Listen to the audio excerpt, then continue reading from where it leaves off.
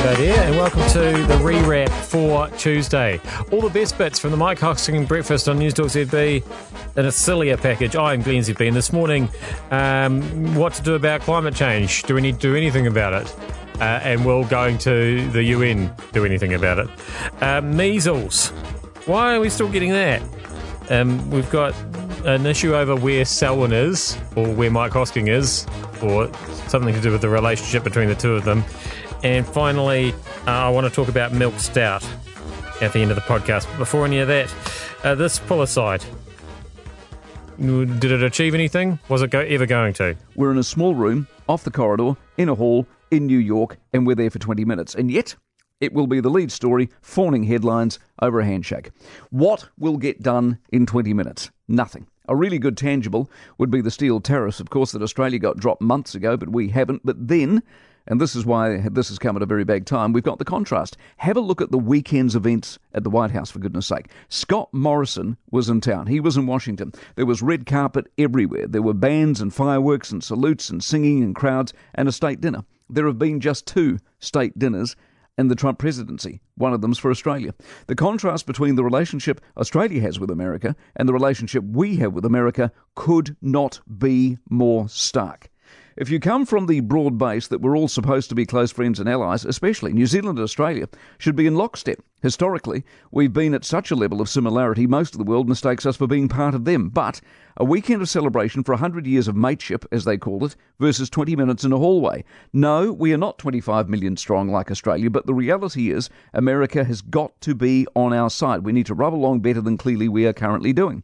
We will always suffer from the fact we are tiny and of little significance globally, but diplomacy is all about pecking order, favours and currency. A state dinner, red carpet and enough pomp for even the Queen to be impressed versus a handshake.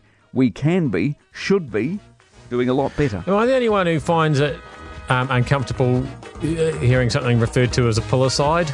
It just sounds like... It sounds like a porn search. If I'm going to be perfectly honest, it sounds like a porn search. It's something that you look up because you've got a particular interest in something. And it isn't that. So let's move on quickly to the next topic, climate change. It's like Leighton Smith never left the building. I'm assuming this is yet another thought bubble that will grab the headlines for the day and then vanish like a chunk of CO2 into the atmosphere. And here's the bigger problem for the United Nations. This is now an annualised waste of time, not to mention a bit of hypocrisy given the numbers of attendees that will have turned up with massive delegations, all in private jets. But if the scientists are right and climate change is accelerating, then we are losing. Think about it, we are losing. All that noise, all those promises, all those calls to arms, all those agreements, Kyoto to Paris, what have they been for? Could it just be that this is beyond us, and or it's beyond us because not enough people are on board, and if not enough people are on board, could you mount a case that says the evidence simply hasn't been convincing enough, or not convincing enough to warrant the economic damage required to implement some of the ideas that are put forward? Our government, for example, is prepared to wreck the Taranaki economy with the oil stance. Julianne Genter wants to ban the motor car. David Parker wants to drive farmers to the wall with his taxes and water rules. But not all countries are like us. No one knows that better than the aforementioned Scott Morrison, who won an election in Queensland and on the Adani mine, which is responsible for jobs and energy. Australian Labor wanted them to vote on climate change. They're anti-mine. The people who still, thank the good Lord, have a say, rejected that. So, in essence, this battle of the elites is being fought in many countries against the will of millions. They're either not convinced or, in cold hard reality, not prepared to pay the price. That's why climate change is increasing. And the United Nations, with its exemplary reputation for saying plenty but doing nothing, is the last place anything's going to change. It is Monday right now in New York. By Thursday, ask yourself if anything tangible has happened and call me if it has. Well, it's a bit hard to expect us to fix the world by Thursday, isn't it? It's a bit unrealistic. And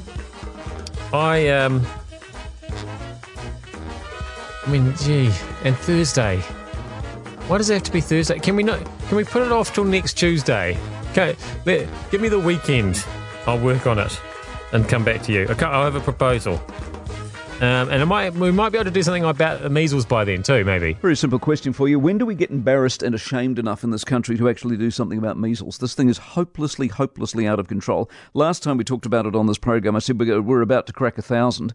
and we should be humiliated by this experience. I've talked to the Prime Minister about it. They don't want to do a thing. No jab, no pay in Australia. We know works. Getting tough, we know works. But we don't want to get tough in this country. We just want to... I don't know what we want to do is the problem. What is it we want to achieve here? 1,419 cases we're up to. We have a population of 4.7 million. The excuse coming from the Prime Minister and the government is that this is an international issue. There are other countries with problems. Well, are there? The US currently has 1,241 cases. 1,241 plays our 1,419. They've got a population of 329. We've got a population of 4.7. The UK currently, they've got 532 cases, but a population of 68 million. We're an embarrassment. And still, when does it end? Literally, when does it end? Is it 1,500 or 1,600 or 1,700? When does it stop? No one seems to have a plan, for goodness sake. My kids' school, they keep publishing the numbers of the vaccinated, the unvaccinated, and the don't knows in the school newsletter every week.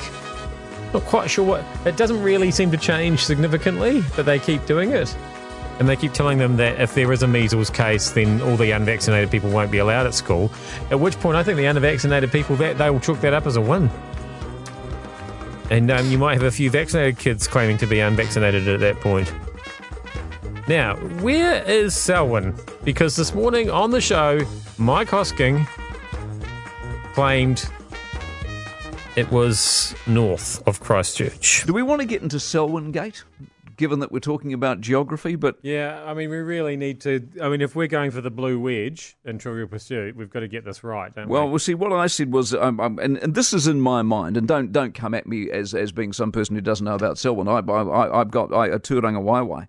That's what we're talking about for me. I'm whakapapa-ing with the place. It's like that's where I'm from, and so I said north, probably incorrectly. I'm open up to change it. It's inland. If I'd said inland, I would have been better. In my mind, I'm crossing the Waimak Bridge, and I'm heading north. You see, but presumably at some point I need to turn left, which is west, inland towards the coast. And if I said inland, then I'm probably better. But a lot of you are saying I live south. But Selwyn's a region, and what you're doing is you're texting me by the 100.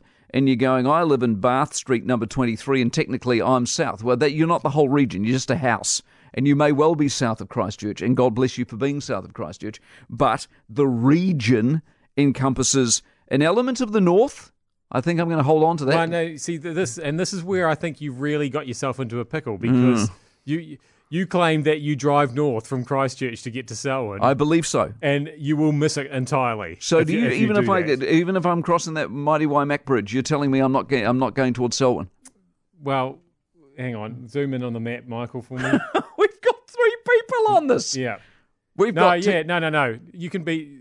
Where am I? If I'm going across the Waimak Bridge, where am I? If I'm not in Selwyn, you're moving further away from Selwyn. Need to ring Amy Adams. You're in Kaipoi. Well, no, that's too far north. That's not Selwyn. Well, that's what you get to if you go well, of course over you'll get to Picton if you keep going, and that's not in Selwyn either.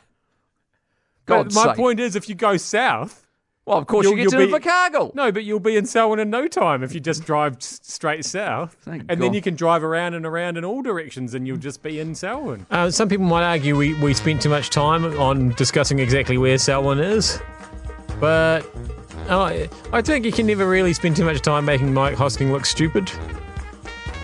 Unless it's taking away time to spend talking about milk stout. Story on the last night's news, and I didn't see this. Castles and Sons Brewing took out the international heavyweights like Guinness to win the world's best stout and port.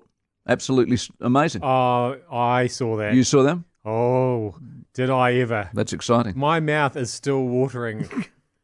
You should have seen... Were they delicious? The beautiful pours from that milk stout, that Castle's milk stout. The milk stout, that's a strange... what's her name?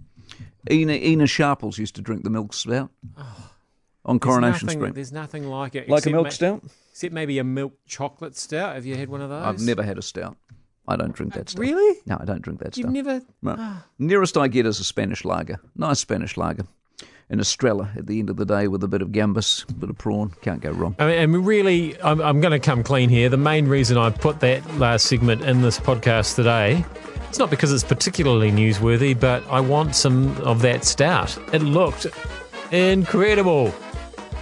So if anybody from Castles or anybody who knows anybody at Castles or somebody who knows somebody at Castles, this is New Zealand after all.